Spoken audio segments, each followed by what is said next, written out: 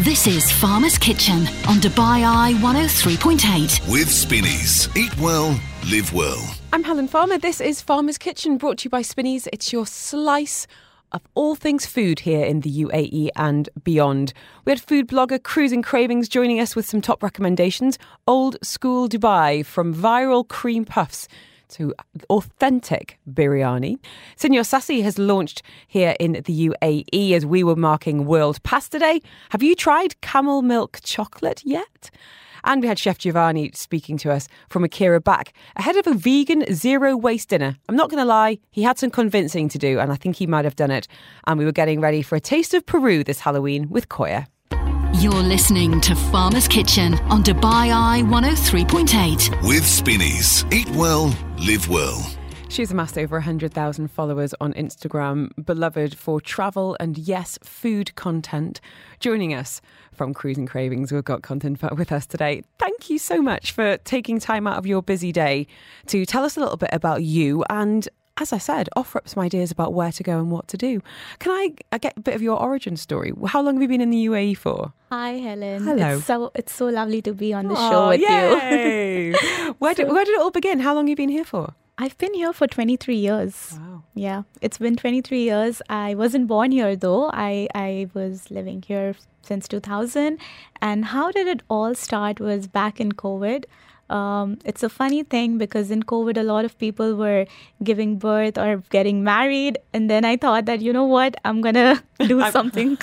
I'm not doing those. I'm not doing those, but I'm definitely giving birth to my idea that has been sitting on my mind for a while. And I was living all by myself in India. I was stuck there during COVID.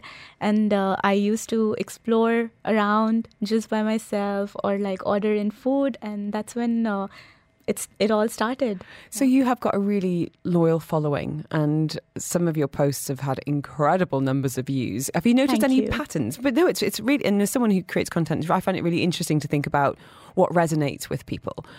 What are some of your kind of, I don't want to say most successful, but when we're looking at numbers, Absolutely. engagement, what have people really enjoyed over the years? Absolutely. I think that's very important as a content creator for us to kind of analyze at every piece of content that we produce at what's working and what's not working. And something that I have really noticed that my audience really enjoys are the experiences that I create, whether it's food, whether it's travel, whether it's even lifestyle. The kind of experiences that you get in Dubai that people are not very much aware of, that is something that I've picked up. And I think that's also something that, content creators need to have their own USP in anything they produce. So, yeah, I think that's what people love. You're quite an adventurous type. I've seen your videos of I you am. travelling regionally. And I think it's great. I think you're absolutely right in terms of showcasing this other side of the UAE and often beyond, your Salala Yeah. videos, for example. Because people kind of come to Dubai or think about Dubai with, a bit of a lazy eye sometimes, Yes. thinking about that 5-star shiny, and that is there. And I love it sometimes, but that's not what most of us are experiencing or what most of us want to be exploring and Exactly. sharing. Yeah. So what have some of your favourites been over the years then? What have you really enjoyed filming and then sharing? Well, when it comes to UAE, you're absolutely right. I love how UAE has evolved over the years with the beautiful buildings. And, it just makes me think that, Dubai has evolved so beautifully and with such a great vision. But I also at the same time really enjoy the fact that, you're going to Al Seef and you're strolling around the old streets of Dubai. It really makes me think and go back to the roots of how I was born and how I was raised here. So I really enjoy that part of Dubai, going to Hatta Mountains. I'm going tomorrow. Amazing. We're going camping. Amazing. And I think for me, much the same. I think Yeah. often the idea of, using camping as an example, Yeah. if you're new to the UAE, this idea of like, well, where do we go and what do we pack? And, someone who's kind of like you holding someone's hand and saying, this is what's available, this is how much it's going to Yeah. cost you, and really making someone's life easier Yeah. is really, really valuable. Yeah. How do you balance then? Because you recently quit your job. Yes, I have. Mabrook, 6 months ago to be doing this full time.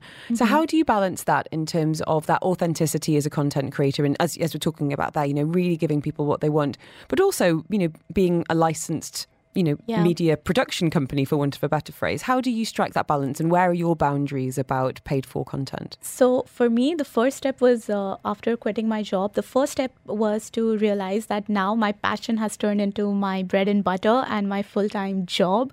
And the first step was to bring in discipline to my own routine so that I can grow on a consistent phase. Before, it was more like a hobby. I'm getting barter collabs, and I wouldn't really seek out for paid collaborations because I was in the safety net of my job, the stable income. But as soon as I decided that, this is what I want to do full time, I have become more respectful of my time and respectful of, I have started to even value my own skills, which I would then before give it for free. Now I'm like, there goes a lot of effort into it. So that's where the balance comes, with paid and barter collaborations. Yeah. I'm curious. You said you've been here 23 years. Are there any restaurants that you used to go back to, back in the day, that are still around today? Well, there's this restaurant that's called Hyderabadi's, and it makes authentic Hyderabadi biryani. Now, Hyderabad is a city in India where I belong from. And I think that is something we carry here in Dubai because that's one place we know we get authentic biryani. Where in town are we going? Whereabouts in Dubai? It's in Sharjah. Sharjah. Yeah. Okay, we're crossing the border, but it's worth it. Absolutely. Now, we were talking on the show last week about the most iconic dishes, the most iconic bites in Dubai. And one that's on your list was on so many messages that I got, and it was Lapa shawarma. Tell us about the OG, and this is something that takes you back to your childhood, I assume. Absolutely. I remember there was just one Lapa branch near where I stayed, and it was like a go-to spot for all of us from school. And I was really small. I think I was only 15 years old and 14, 15 years old. And we would go there with friends and we would sit by the canal and like have shawarma. And it was just a vibe. And the best part is it still tastes the same.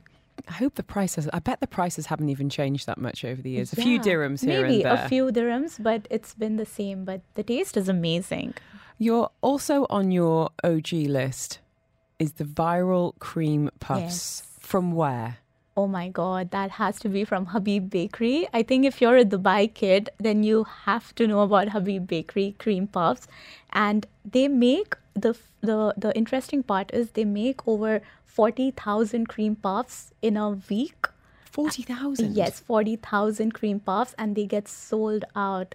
And they're supposed to be fresh, so they just get sold out. Oh, no, I've got a craving. I wanted to ask you lastly about International City. You've been going there with your friends from uni for over a decade. Where are we going and what are we eating? So we're eating really authentic Chinese. And this is not the kind of Chinese you get in the malls. It's not the typical Chinese. It's very unique and it's called Intezar. And the people there, like the staff, they know us so well. And they have seen our entire college group evolve. Last time we went, one of our friends, they're pregnant.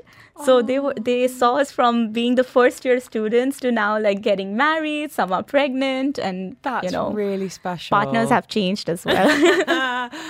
Good stuff. Get rid of the old ones. Only bring the good ones for the good food. And what are we eating? What are some of the must order dishes?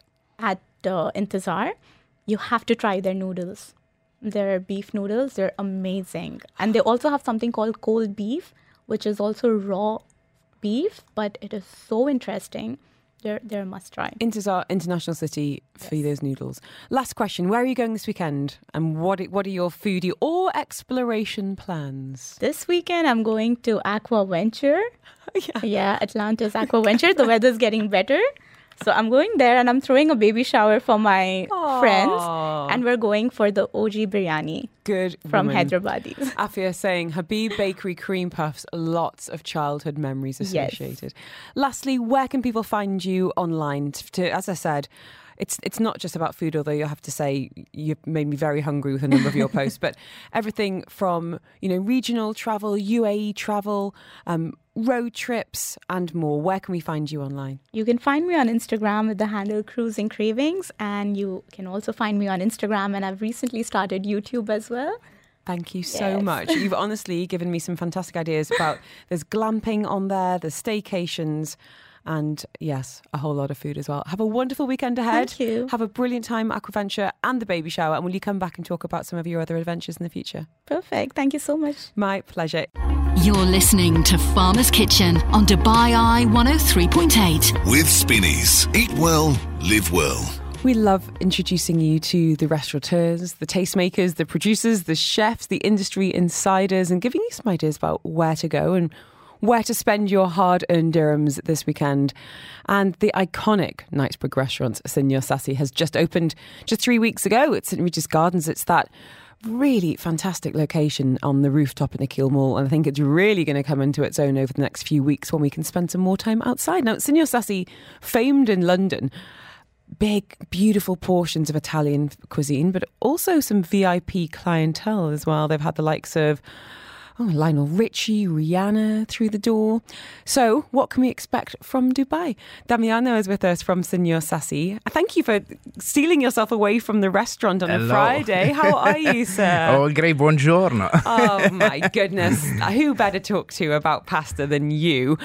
Thank you so much, and huge congratulations on opening, as I said, 3 weeks. Thank you. But why Dubai? Why did we feel like Dubai needed Signor Sassi? I mean, Dubai right now is the new center of the world, like where all the top brands are. And definitely Signor Sassi was missing a good, authentic Italian restaurant, so iconic from London. So it was definitely the time to bring the brand down here. How have you changed the menu, or have you not? Because Dubai dining, I mean, I'm thinking about, well, apparently we like a sweeter palate. Our seasonality is different. You know, we're sitting outside now and the rest of the world is going indoors. How have you had to make some adjustments for the clientele? We had to make some changes, like adapt to the palate of the GCC taste. You know, we make things a bit more sweeter. We give more spiciness to the dishes. We refresh a little bit. Definitely we didn't change the iconic dishes. You know, it's like our lobster pasta. We definitely cannot change it. You know, it's so beautiful as it is, and all palates love it. What about the decor? Because I haven't been yet. I've seen some photos, and it looks like Instagram bliss. Can you walk us through the space, Damiano? What's it like inside? The space is beautiful. Like, it's so classic. It takes you to Lake Como designs, like from the lakes. And it's so fresh and warm at the same time. I know it's paradox, it has their contrast, but you know, you walk through the bar, you have this nice ambience from the 30s, which it gives you this warm, and then you have the greenery in the dining room, which truly takes you into Italy. It's fantastic. We spend so much energy to make a nice design.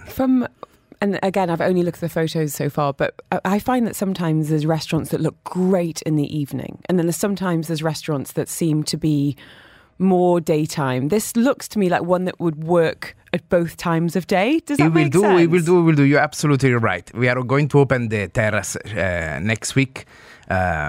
If the weather he will allow us. Mm-hmm. And it will. That's positive mental attitude. It will be a beautiful garden, definitely a lunchtime space, and the evening is already great as it is with the nice warm lights. It's a place to be. I'm looking at your menu right now. Nick's message saying, why haven't you got prices on your Dubai menu online? Interesting question. It depends. Like, even for the quality of to keep the quality, you know, we take fresh ingredients.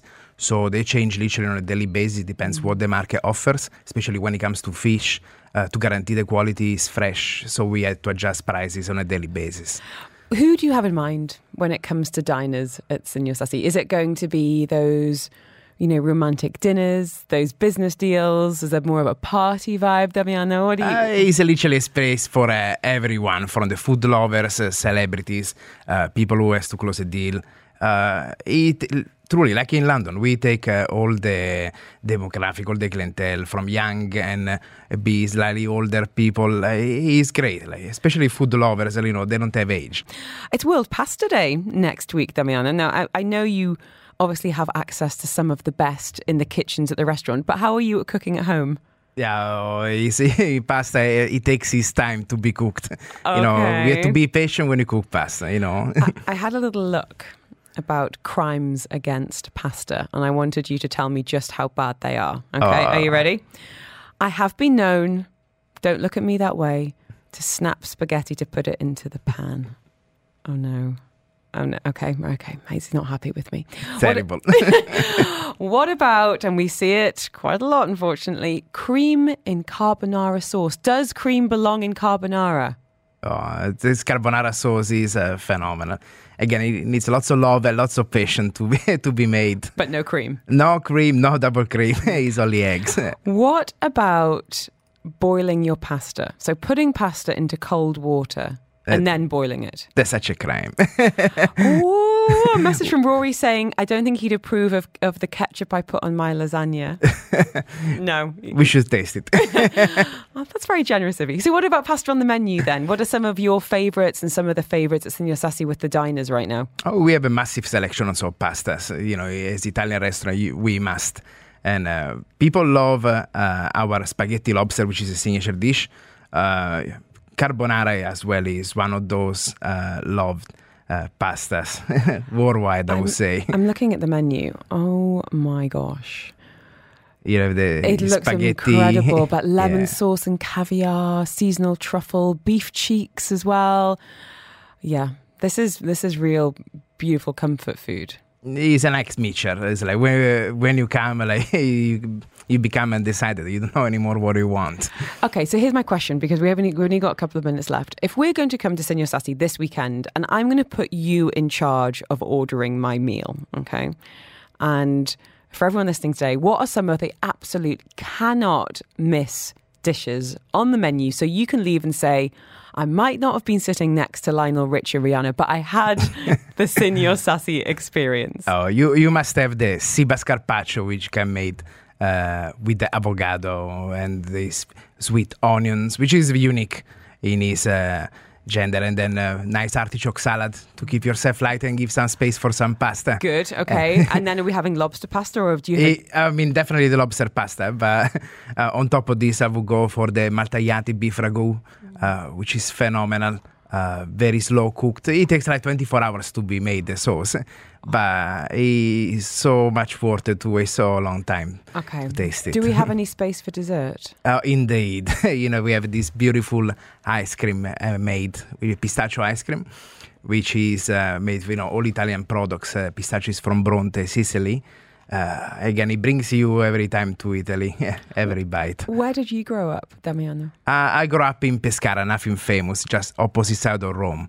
And soon, when I was a teenager, then I moved to London. Is where I started my restaurateur career. I love that you haven't lost the accent. That would have been a real shame to have a name such as yours. I will never lose my accent. Good man.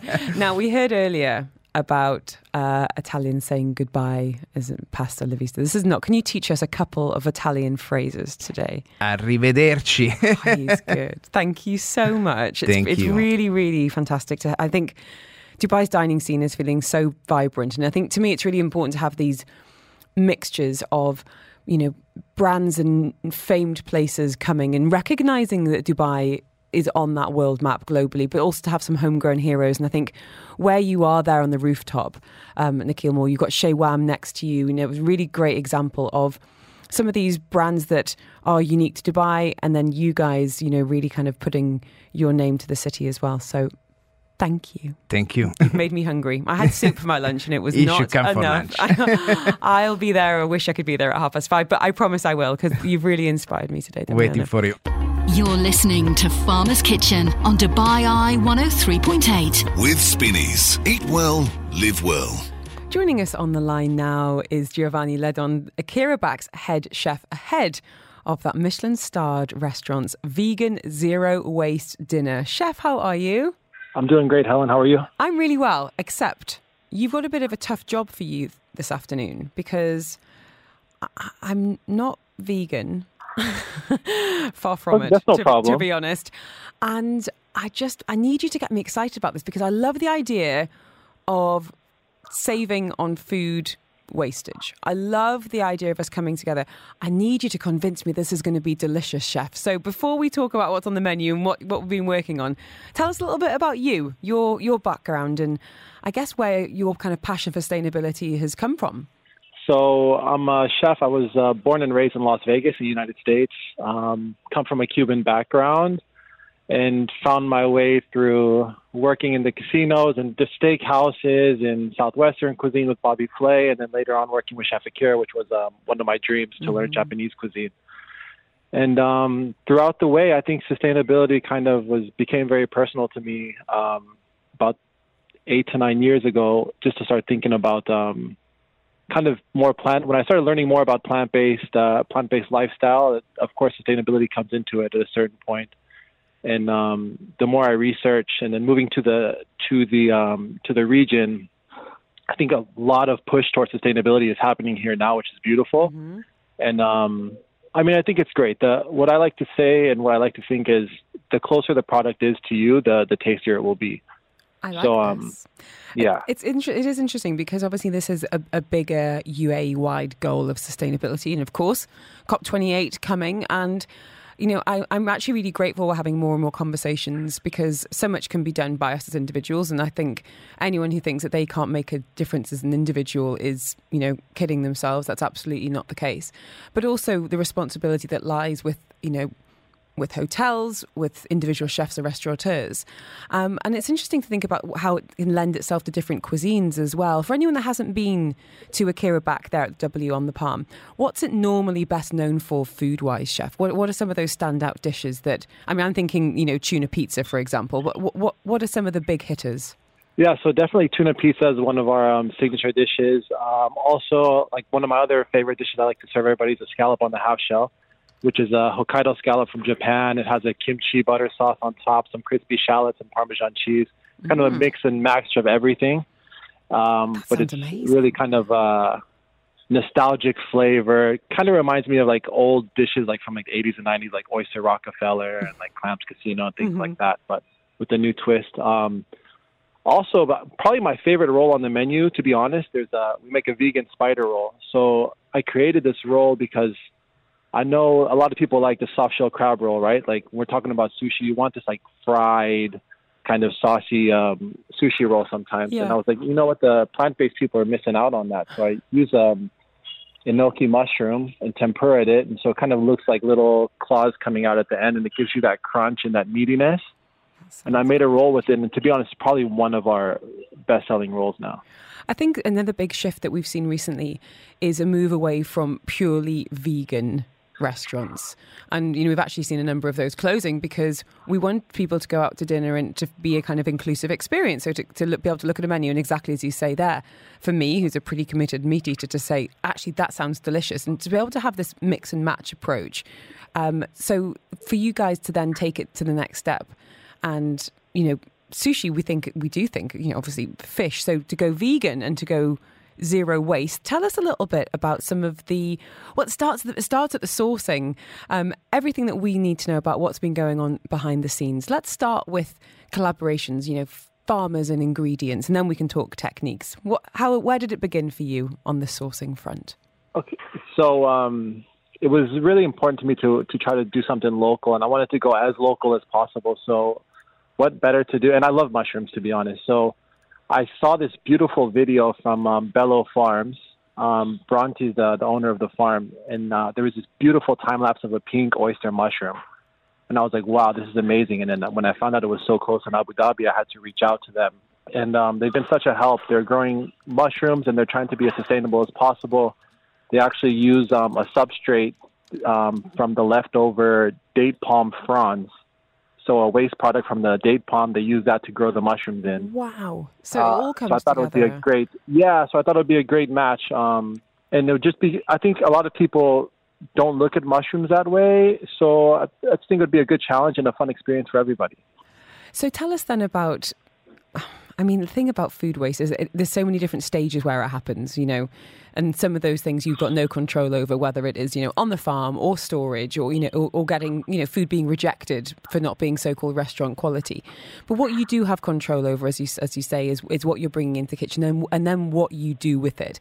And, you know, my brother-in-law worked at the St. John in London with Fergus Henderson, who's known for this nose-to-tail cooking. And this is about, you know, offal and using every part of that animal. And this is a vegan dinner, so we're not looking there at those kind of lesser-used cuts. But I guess it's a case of using produce in different, more creative ways. What have you been innovating to make sure that there is really nothing going in the bin, chef? So a lot of, we're lucky to work in a kind of a Japanese-based restaurant where we don't waste very much, to be honest, to start with. But even, for our tacos that we use for dinner, we cut them out with a ring cutter. So with the scrap left over from the outside, actually, I just added another dish to the menu. I haven't told anybody.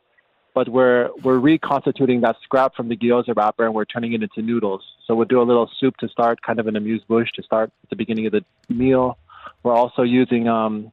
we use a nice little cutter to cut out these really cute Japanese momiji leaf pears for one of our dishes, but the rest of it, sometimes goes to waste. So I'm using that in one of the dishes, which is pink oyster mushroom ceviche. Oh, that sounds good. What about, I guess, the bottom line? When we're thinking about head chefs, executive chefs, it's about sometimes, unfortunately, the Excel spreadsheet as much as it is about what's happening in the kitchen. Well, if some of these techniques were going to be adopted by other kitchens, other hotels around the world, do you think that financial motivation could be quite compelling as well? I think, yeah, definitely, especially with the cost of goods going up so much in the last 1 to 2 years. It's always good to look at it and try to see how you can not just use kind of waste, but use it in a smart way and in an innovative way. Of course, it's great for the pocketbook as well. Mm-hmm. So I guess we've had a couple of people going, when, which we haven't touched on. So Chef Giovanni, when is your zero waste vegan dinner going to be happening at Akira Back? So it'll be November 1st, and hopefully the weather's going to be beautiful. We'll be doing it on our terrace with beautiful views of the whole city. And lastly, a question from me for people cooking over the weekend. Are there any techniques that perhaps we could be learning from you, the professional, to make sure that our money's going a bit further when we're shopping and planning and preparing food at home? What could we be all trying, perhaps? So what really works for me and my family is we try to buy our grains and everything in bulk. And then for vegetables and everything, we order often. So we usually order from Kipson's, and we're pretty much ordering every couple of days to make sure that we're not throwing anything away in the house as far as fruits and vegetables or things that spoil quickly. We started composting during COVID. You know how we all started these I was pickling a lot. We started composting. Yes. I was working out at home for the first time, and what has turned out to be the last time. The composting, though, has continued. And it's really, really surprised me, to be honest, just how much goes in there. And it's just, we have a big mason jar on the counter, and every couple of days or whenever it gets full, it goes into the compost in the garage. And it's obviously great in terms of putting stuff on the garden. That's a lovely kind of nice bonus and byproduct. But it's also been really interesting for raising awareness about just how much we are throwing out, and it's definitely made us more conscious of it. And I would urge everyone to maybe just tune into it a little bit more, because we can all be doing our bit. Would it be okay to share the website, Chef? I know bookings are filling up really, really fast. But if you've got a few tables left, if anyone wants to get in touch, I don't know, and say the word vegan on 4001, can I send the Akira Back Dubai website to them? Yes, please. Okay, brilliant. Chef, I'm letting you back to the kitchen. I know it's Friday. I know you're busy as ever. Have a fantastic time there on... Well, it's all going to be happening. We've got just about 10 more days. 1st of November, 7 o'clock, the Vegan Zero Waste Dinner at Akira Back, Michelin-starred restaurant right here in the UAE. Chef Giovanni, have a wonderful weekend ahead and have a great time preparing for what sounds like a really, really special night with a serious cause at the heart of it. Sustainable Elegance is Vegan Zero Waste Dinner in honour of World Vegan Day. One night only, 6-course menu, plant-based, obviously, including, as Chef was just talking about there, those locally sourced mushrooms. You're listening to Farmer's Kitchen on Dubai Eye 103.8. With Spinneys. Eat well, live well. We're celebrating 15 years of the first and finest camel milk chocolate. Patrick Duray from Al Nathma with us today. Camel milk chocolate. Don't take this the wrong way. Better than I expected and actually delicious. How are you, Patrick? I'm fine, thanks. It's lovely to be here. Happy birthday. Thank you. 15 years of, camels we know have such an important, purpose and such an emblem of the UAE. And your chocolate has become, well, to my parents, absolutely cannot go back to the UK without some in the suitcase. And, just a part of the kind of the fabric here. Can you tell us a little bit about the creation, the origin story of camel milk chocolate? Where did it all begin? It began 15 years ago when we found out that the government of Dubai was opening a modern camel dairy, which is the basis for the milk, for the camel milk that we get. Dubai is it brings people together. Dubai, the spirit of Dubai brings people from all walks of life, all kinds of geographies, and so we, with the chocolate background, benefited from this camel farm, this Camelicious farm, as it were. And started working as early as 2004 on recipes, and it took a few years, took 4 years to get it right. So we launched. It took how long? 4 years. 4 years to get the recipes right. Yeah, That's because like proper Willy Wonka stuff.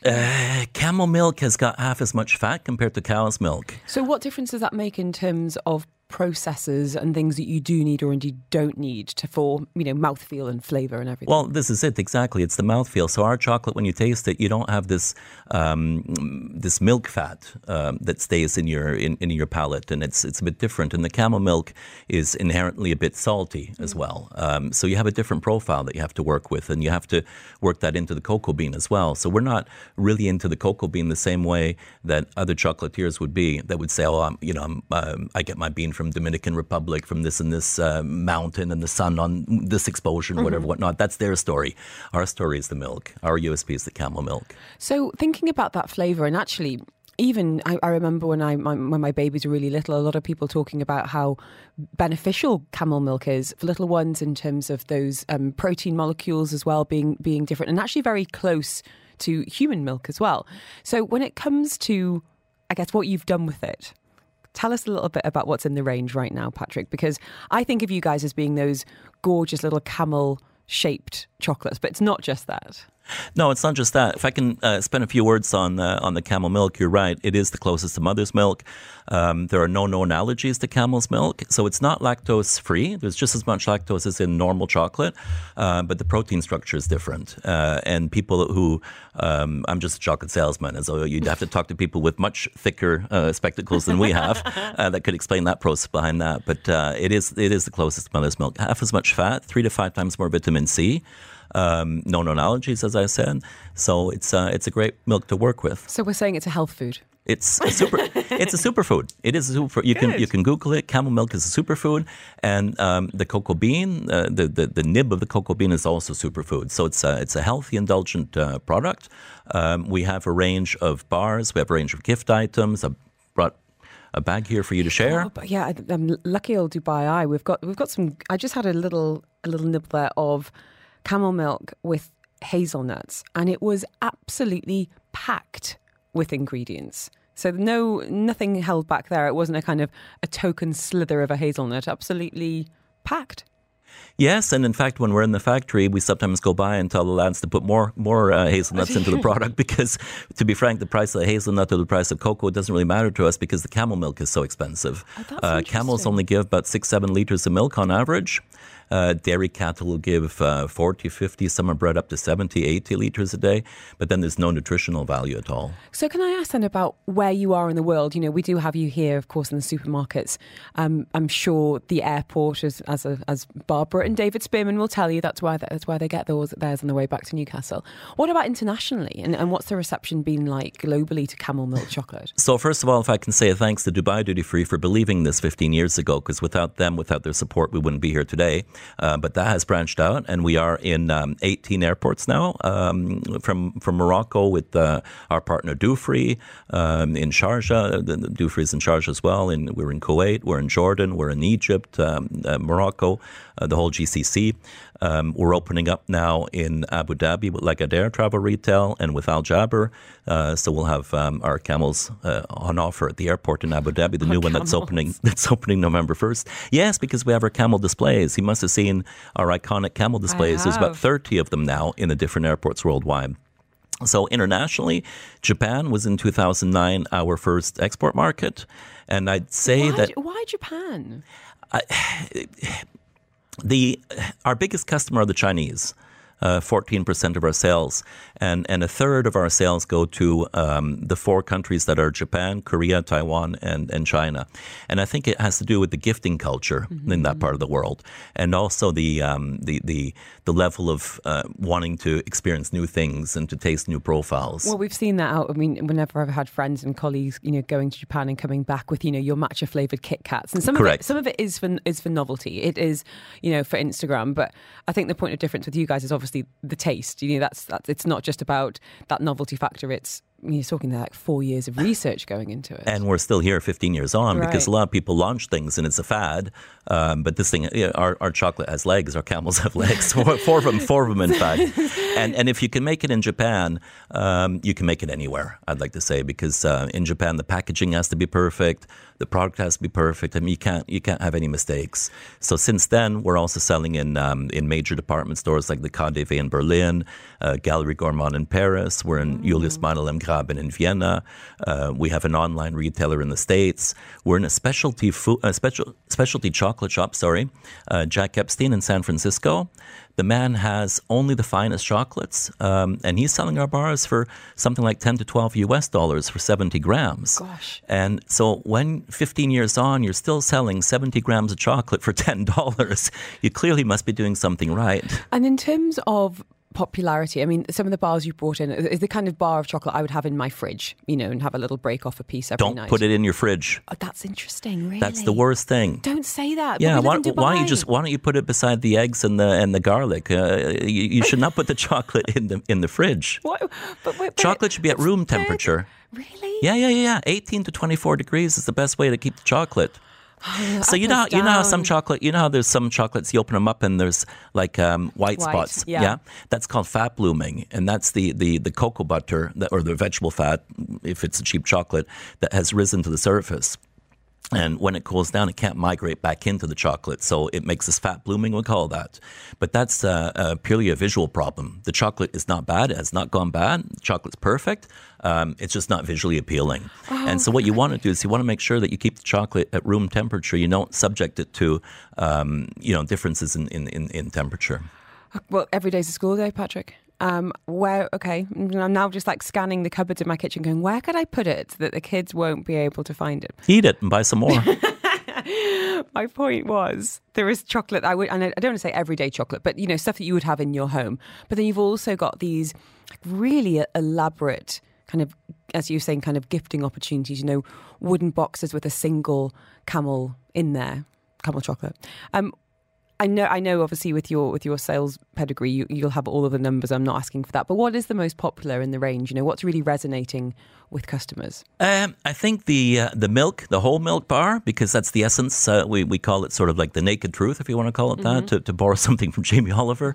But also the 9-piece gift box, which is hosting an assortment of different flavored pralines, and the camel. The iconic golden hollow-shaped camel. So what's next? 15 years now of Al Nasma. What does the future hold, do you think?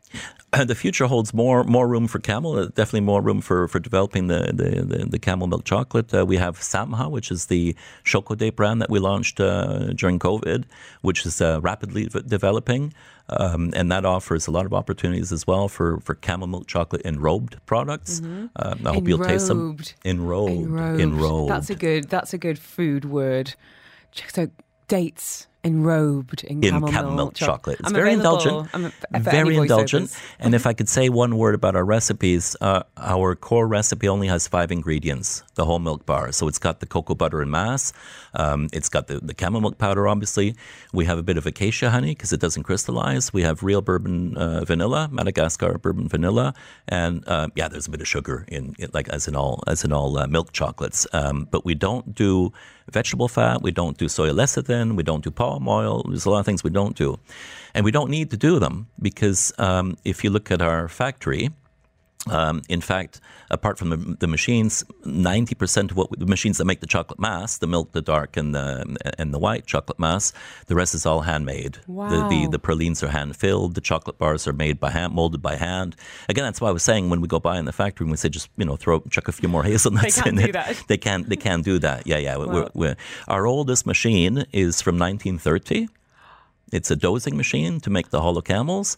We have a 1962 Otto Hensel from Germany packaging machine that wraps the bars. It's like a Jaguar E-Type. And of course, then we have the most modern conch, a dry conch from Netsch from the south of Bavaria, from Germany. They're mostly German machines that we have. It's a whole new world. Camel milk chocolate, German machines, and a Canadian sitting in front of me. Thank you, Patrick, so much. For anyone that does want to get hold of that camel milk chocolate from Al Nasma, we're talking about stores here in the UAE, Waitrose, of course. Grab it on your way home. I think for me, it's that souvenir piece. But I have to say, I enjoy it very much. So thank you. Thank you for having us. For your hard work and your passion. This is Farmer's Kitchen on Dubai Eye 103.8. With Spinneys. Eat well, live well. We're sorting you out for the weekend and beyond now. We're taking a trip to deepest, darkest Peru, which I know it's well known for marmalade sandwiches, but we're kind of elevating the cuisine now with Chef Marc from Koya. How are you, Chef? I'm good, Helen. How are you? I'm really well, thank you, except I'm very worried you're going to make me hungry. And for my lunch today, I had some soup, which I need to learn from the past, because whenever I speak to chefs on Friday afternoon, I end up craving the most incredible food, and I'm worried that you're going to make us all very hungry today. How long have you been with Koya for? Tell us a little bit about your background as a chef. I've been with Koya from the beginning, since 2014 when they opened in Dubai. Before that, I started my career in Dubai with La Petite Maison and some others. There was a lot of other restaurants throughout the line. Mm-hmm. But 2014, when Koya opened in Dubai, I was there from the pre-opening, and I've been there since. And very much ahead of the curve when we think about the trends that we've seen here in Dubai on the food front. You know, Peruvian being huge, we've seen Greek, but Koya has really stood the test of time. Why do you think that is? What's the secret sauce to the success, do you think? I mean, Koya was the first one to bring Peruvian cuisine to, I would say in London, in Dubai, to most part of the world. I think yes. And for me, the main reason why Koya has stood the test of time is basically because of the quality and consistency. Mm-hmm. We always strive for quality and consistency at Koya. We always try to make sure that we are ahead of the curve with all the products and with everything that we get into our restaurant. It's always the top quality of products. That's the way it's always been for us. So tell us a little bit about Peruvian cuisine, because I find it quite hard to pin down, to explain. Would you mind sharing, I guess, maybe it's a case of signature dishes, but maybe it's a case of talking about Peruvian cuisine as a whole, Chef, whether we're talking about flavour profile, about geography. What does a complete beginner to the cuisine need to know? I mean, as a cuisine, Peru has very diverse cuisine. Diversity not only because of the landscape, but also because of the culture. Like they've had quite a bit of cultural diversity in the 1800s. You've had the Spanish coming along. You've had the Chinese migrants. You've had the Japanese migrants.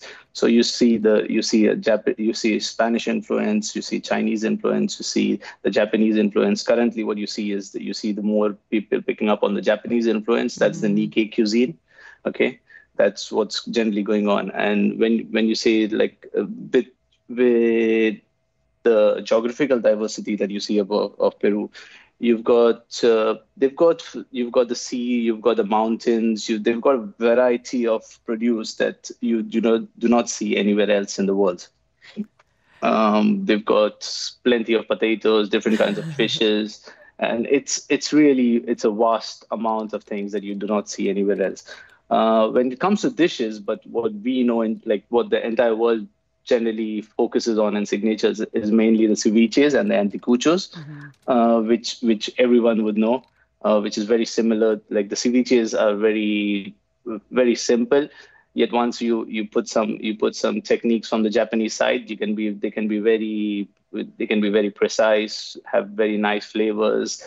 It can be very diverse. Anticuchos, like you said, they are very strong in flavors. Peruvian cuisine is very strong in flavors, but like I said, once you have some influence from the Japanese and the Chinese. You have a balance between all of these things. So I find it interesting that you can actually get all these flavors together in one cuisine. And it works. You know, this is what's so interesting. You think about all these influences, and it sounds like it shouldn't work, but my goodness, it really does. And we've only got a couple of minutes left, so I wanted to ask you about what you're working on right now, because we've got some, you know, it's event season. There's a lot happening between now and New Year, and I understand you're doing something for Halloween. Is that right? Oh yes, we actually have the Halloween brunch, which is on the 28th, which kindly is the Alice in Wonderland theme. We've got a couple of specials going on. We've got oysters, and we've got other stuff, the langoustine tartare going on. There's quite a bit going on. We also have the festive menu, which is coming in for Christmas. There's quite a bit going on. We can't say that until after Halloween. And then I'm like, I'm not going to put my tree up until after National Day. So for right now, Halloween, I mean, brunch at your place is always just an absolute party. I've had some brilliant afternoons, and thank you so much for keeping the good energy, keeping the amazing food going.